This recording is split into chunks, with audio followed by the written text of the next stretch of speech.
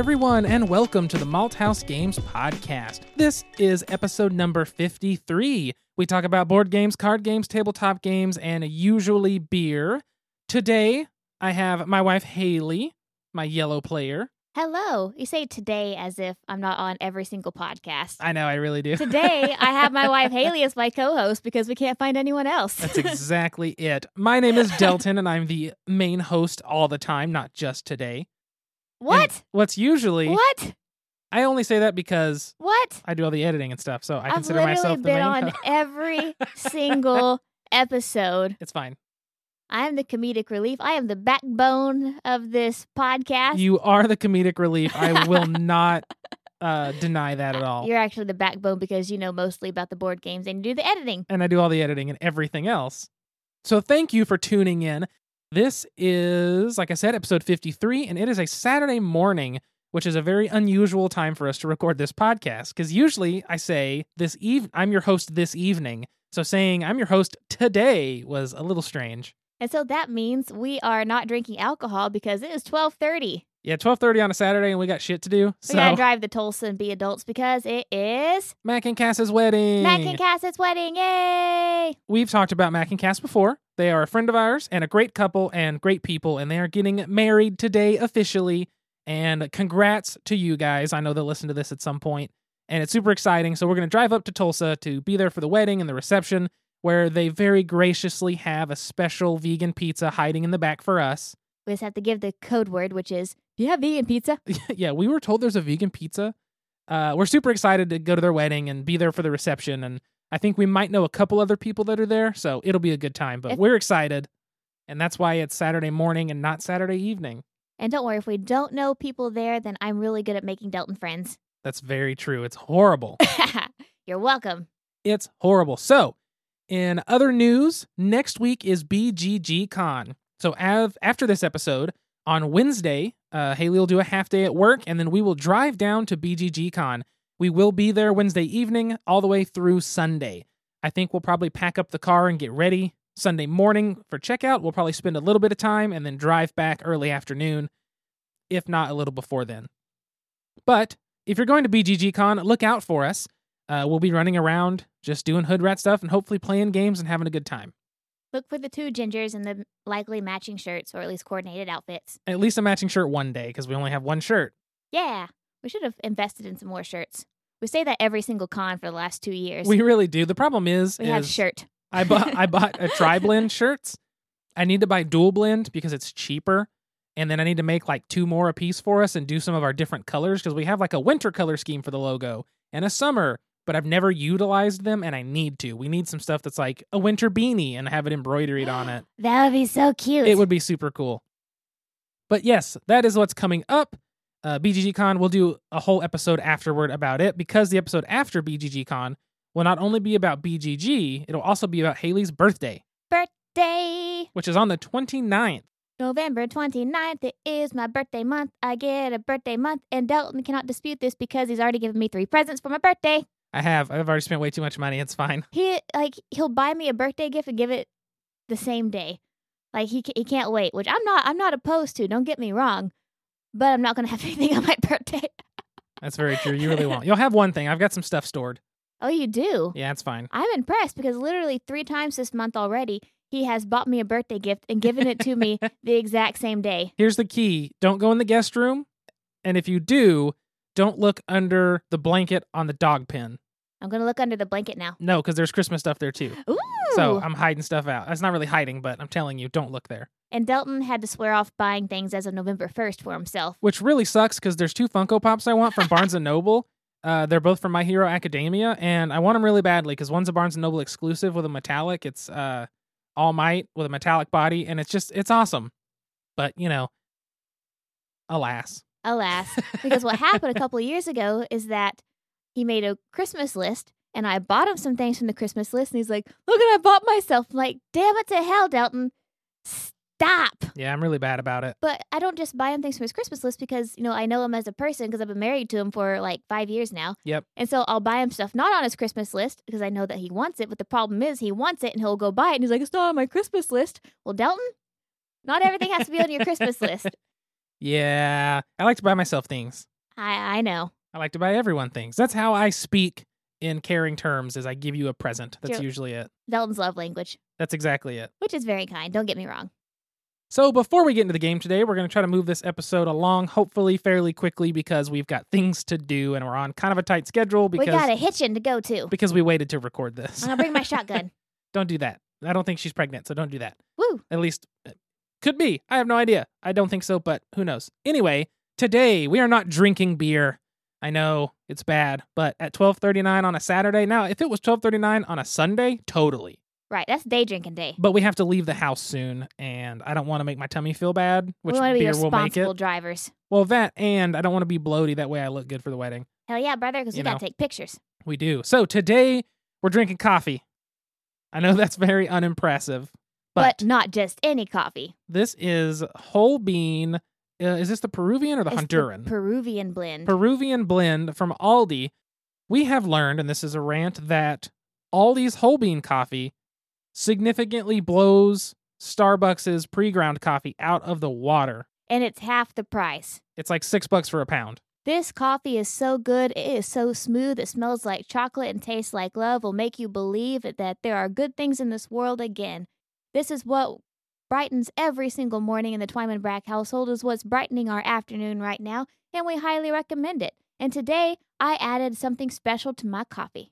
Vanilla. Haley has some vanilla in hers. Mine is just straight black, which is normally how we drink it. Like, it'll change your life, man. Just put like a couple of little drops of vanilla in your coffee. Don't put a whole lot or else it'll make it bitter as hell. But just a couple little drops of vanilla, and it'll change your life.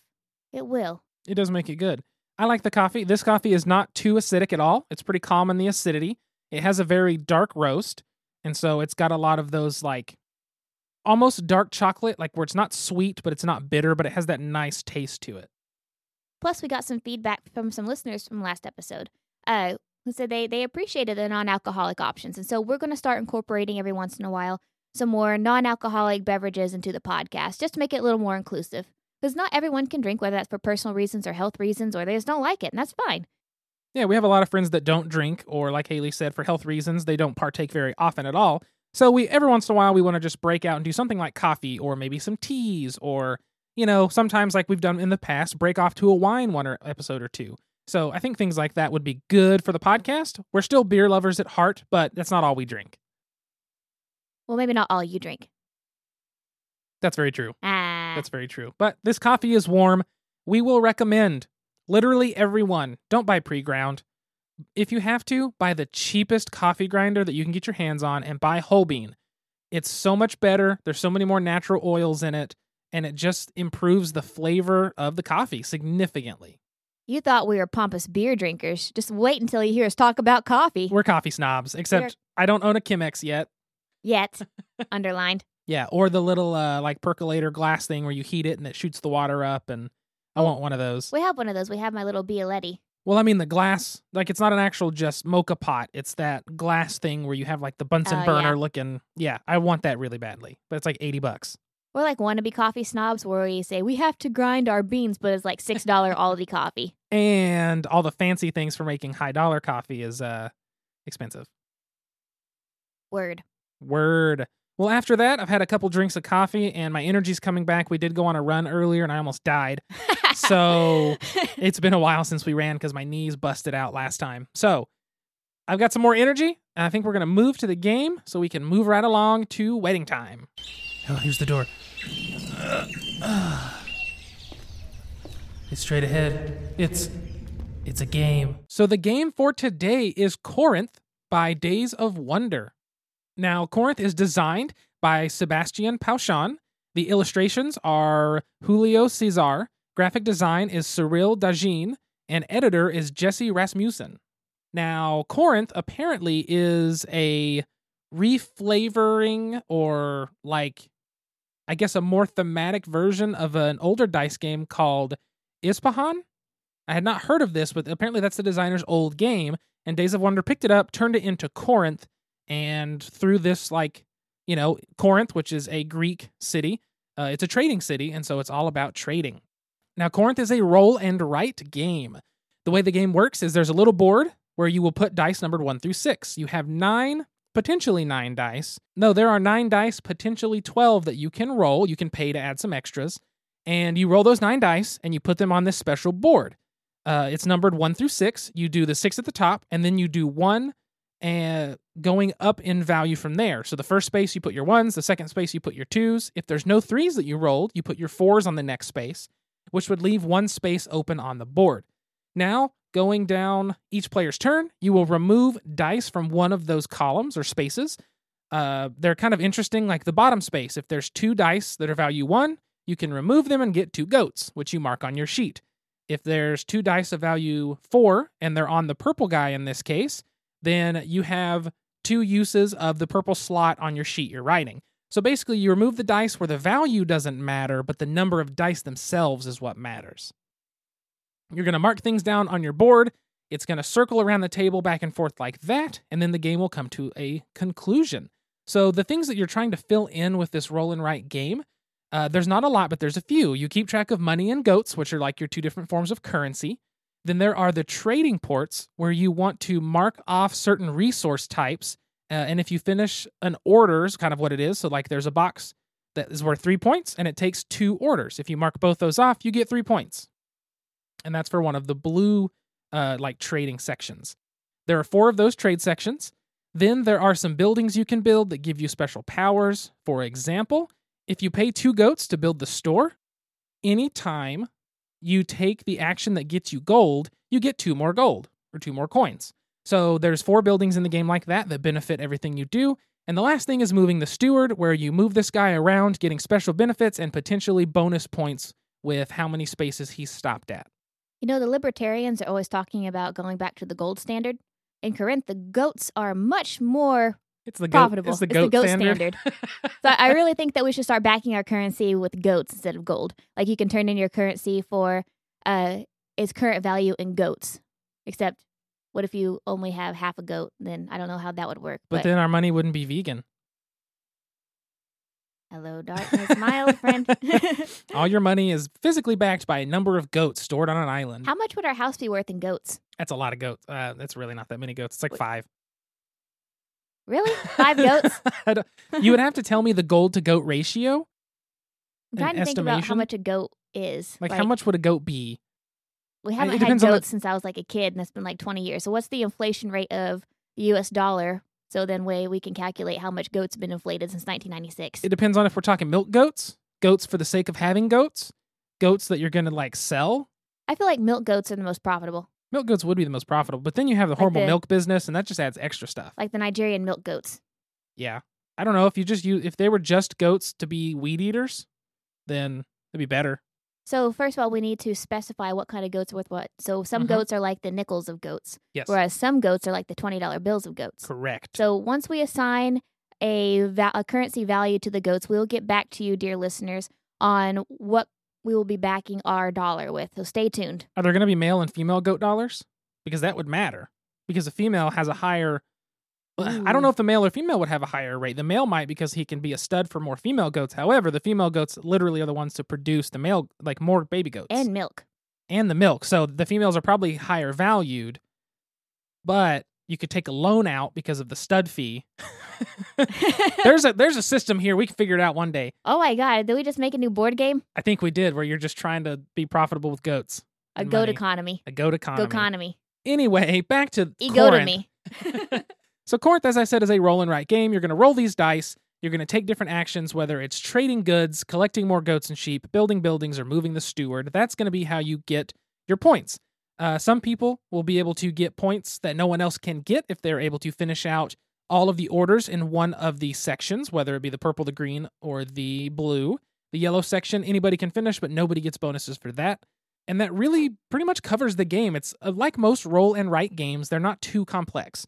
This one is the same way, but this game has something that I really enjoy about it, which is when you roll the 9 dice, and like I said, there are 6 slots on this little player board. If you roll any 6s, they go at the very, very top. If you roll any 1s, they go at the bottom. Then the rest of the die are going to go in ascending order up from the 1. So if you rolled no 2s, that means the spot that normally would hold a 5 is going to be vacant, which means if you don't roll one number, then there's going to be one option on this board every single time that is not represented. And I like that because it makes it not only a risky chance if you're filling the orders on that one, but if you succeed in filling those orders, it's worth more than every other like trade harbor on your little player sheet. I hope that makes sense. It does. Okay, the way I'm describing it sounds like it's not making sense, but I guess that's fine. But I really enjoy that, like, okay, I hope we roll a 1, 2, 3, 4, 5 because I really want to get that 5 and take that yellow space. That way I can fill in for that 10-point spot, that 10-point order or something like that. And it's a risky thing. And so I find that really interesting that no matter what, you're not always going to roll that, which is neat. Y'all know me. I really like roll and writes. It's one of my favorite types of board games. But I really like this one because the board is very diversified. Like you can go towards collecting valuables. So like collecting the vases or collecting the gold lamps in order to get points. You can move your steward to earn more points. You can unlock bonuses to earn more points. But the thing is, you have to choose kind of one or the other. Whenever you say collecting those things, the vases and stuff, that's the trade harbor. That's trading those goods, just for clarification of terms. But yes, you do. You have to specify something in this game. I try to go for the steward a lot, and I feel like I either over or underdo it, which is fun. But I do like that everybody kind of takes their own path in this game. If Haley is going really strong for like 2 of the trade markets, a lot of times I'll try to avoid those trade markets because she'll get the one-time bonus, which can be enough to turn the game. So I would rather try for a different one-time bonus or a different path to get those points. So I do like that we tend to end up be doing something different by the end of the game. And I tend to go for more of the bonuses. I typically try to do one area and go for like the bonus. So you buy a warehouse. So each time you take a delivers good action, check one more symbol in the district. Or a stable. Each time you move the steward, you can increase or decrease the number of steps by 1 or 2. And then there's the temple. During final scoring, each constructed building is worth 3 points. So I like to try and knock out all the buildings as quickly as possible because easily that's 12 points right there. The buildings are something you want to get very early in the game because they influence your turns. And if you're going for the steward and you get the warehouse, if you get the stable that makes your steward move more, if you want him to, more or less, then that's a big deal because it's now giving you more options and more flexibility with what you're doing. So there are early game things that Haley goes for a lot that just increase your effectiveness and profitability in the game. I think all in all, I've enjoyed the game. One thing I do like that we haven't mentioned is that I said there are 9 dice with a possibility of 12, is you can pay a coin at the beginning when you roll the dice. So whoever rolls the dice changes throughout the game every round.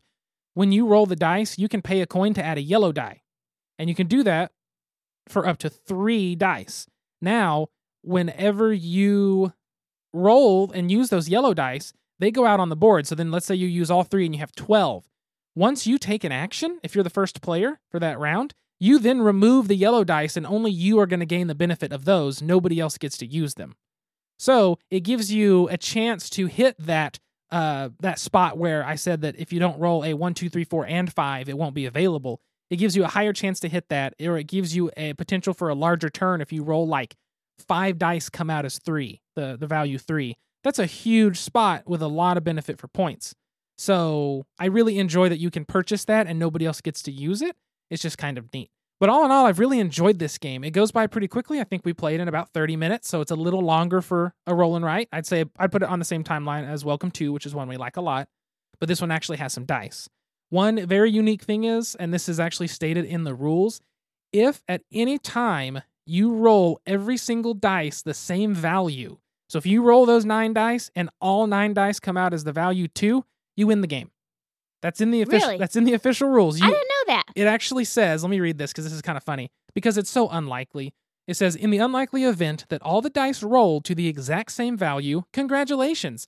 You just won the current game and every one after it. Snap a picture, post it on social media, frame it in your game room, and give this game to a friend. You've just won the current game and every game after. Yeah, that's their All rules. Right. That's new challenge. Challenge accepted. It's pretty funny, and I kind of like the idea of being like, boom, I did it. I finally did it, and you just pass the game on. You're done. It's fantastic. It's kind of neat, but I enjoy it. But Corinth, it's an inexpensive game. It's probably $20-$25. We've had a lot of fun with it. It comes with all the sheets. In terms of playing this on the go, you could, but the dice are clunky. However, you could download an app, tell it how many dice you're rolling, and I think you could still make it work. I think so. So It's neat, but I recommend Corinth from Days of Wonder. I really like it. Ditto. So before we got on the podcast today, Delton and I were trying to decide which game we were going to cover, and we decided on Corinth. And we were talking about, what is our topic for the episode today. And Delton pointed out that with games like this, you have many options available, like we were saying earlier. And sometimes you have to balance between putting all your eggs in one basket and going for everything. Hey, what can I get you? I'd like a topic. Any special way? Make it a top shelf topic. Coming up.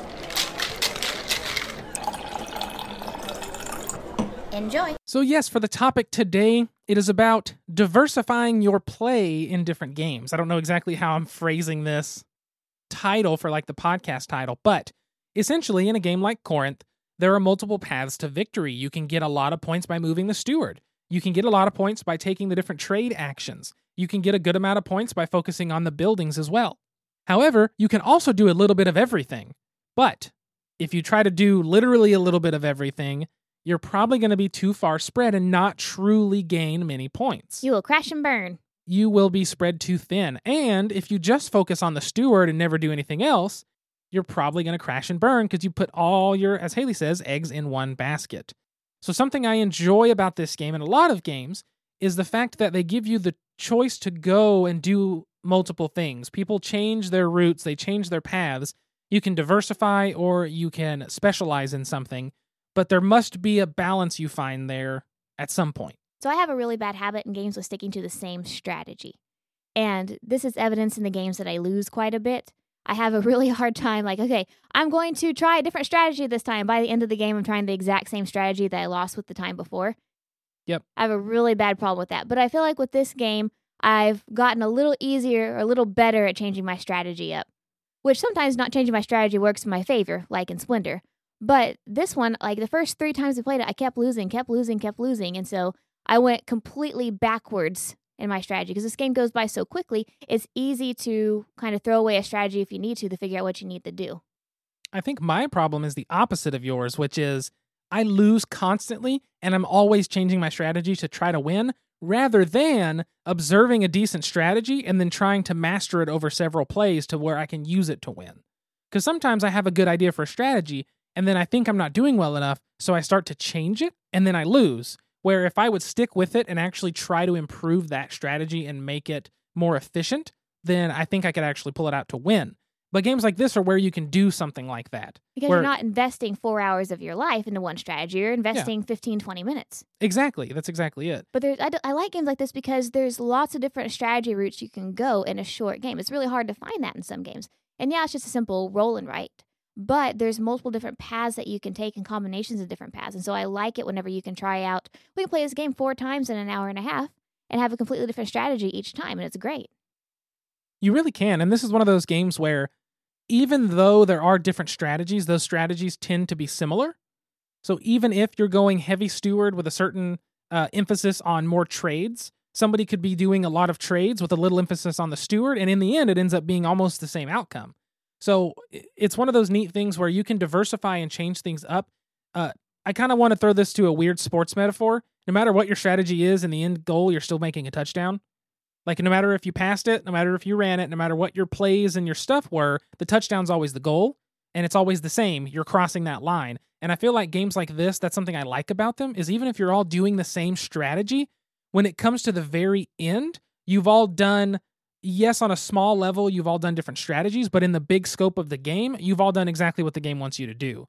So I like that it doesn't make you push those strategies too far, where someone's got some strategy that you've never even thought about, and somebody's got some strategy so specific that it just overpowers everything else. I like games that have this balance where you want to have a strategy, but there is flexibility there, just a little. And the thing is, we all have the same kind of options in the game. We all have the same chance. Yeah, some players take first player, and that gives you some leg up every other round. But at the same time, we're all working with the same board with the same materials. Yeah, we all have that same dice pool to be drafting from. I agree with that. And a lot of games are this way. I mean, you can look at any game. You can look at like Agricola. In Agricola, yes, everyone's building houses, or like your home. Everyone's getting animals, and everyone's getting vegetables. Some people are going to push their vegetables, and then they're going to move to fences, and then they're going to do this. And everybody has their different strategies. And like I said, in the end, though, it's all going to be based on the same categories. But you can't, same with that one, you can't do every strategy. You can't You go can't for do everything. and you can't do just one. And if you try to do just one, if you try to do everything, you're going to fail miserably. Yep, and I think that's this game, and I like that. I just want to point out in Agricola, I have been vegetarian the entire time, which means I have never used the kill an animal for meat option, and I've only lost once.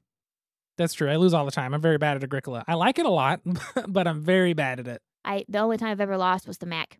That's because Mac wins all the time. It's so stupid. I can't believe it. I know. So- We were talking about that.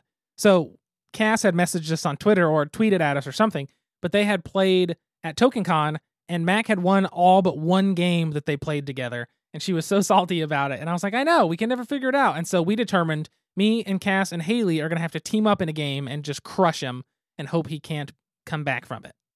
Just going to make him stronger. It's just... He's going to beat us all, and he's like, what are we going to do then? Then we're all going to be so demoralized. It's like defeating a sandwich can only make it tastier.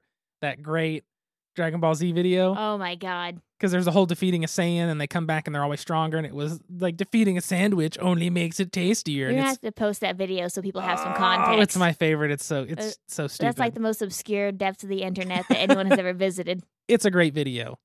But I guess for the topic, that pretty much covers it. We like games that you can diversify, specialize, but you have to ride that balance. And I just think it makes for a good game. And there's a lot of games that do it.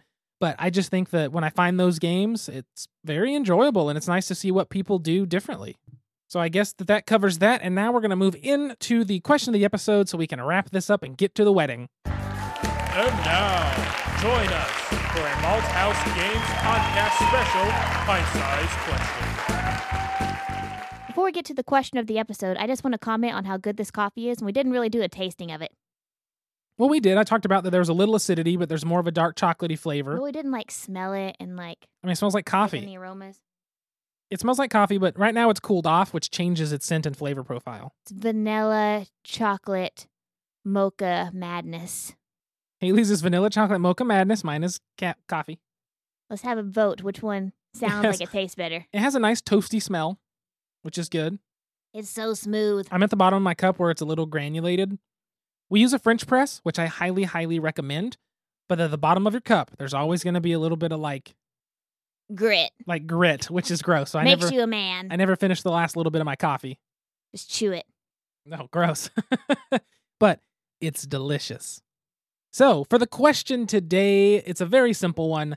What rule mistake or rule book misreading have you made?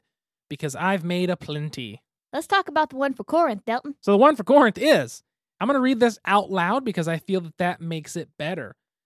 The very first thing you do is the first player crosses out the leftmost available spot on their turn track. So on your little action sheet, or your sheet where you write stuff, you have a turn track. In a 4-player game, it's going to be 4 spaces, 4 different turns in the game, 4 different rounds. And in a 2 or 3-player game, there's 6. So there's 6 depictions of dice, and you mark through it when it's your turn. So again, the first player crosses out the leftmost available spot on their turn track. Then you go through and completely finish your round. You go completely through your round doing everything, and then the next player becomes the first player. Now, what should happen when the next player becomes the first player, Haley? They mark off the turn thingy on their turn. So which means if in a 2-player game, you're the first player on the very first turn of the game, you're going to mark off your first turn space, that first die. Then you're going to have a round of play where you roll the dice, take them, do the action. Your opponent takes them, do the action. In a 2-player game, the first player would then take them again and do the action. Then the next person, so in this case, Haley would be the next start player. She would then mark the first turn die off of her sheet. I was reading that as everybody marks the first turn die to say it's the first round. So our game was going by with 6 rounds instead of 18. Or I'm sorry, I guess it would be 18 turns because the way it's me, you, me, Right. and then you, me, you. But yeah, but essentially I had cut our turns in a third or by 2/3. And we kept wondering, why are we getting such low scores? Everyone Horrible. on the internet is doubling, tripling, or quadrupling our scores. We could not figure it out to save our life. Are we this shitty at this game? And then, of course, lo and behold, our savior, our Lord and Savior, Rodney Smith, on Watch It Played, saved me I watched his video. And it made it very clear. And I was like, dang it, I'm an idiot.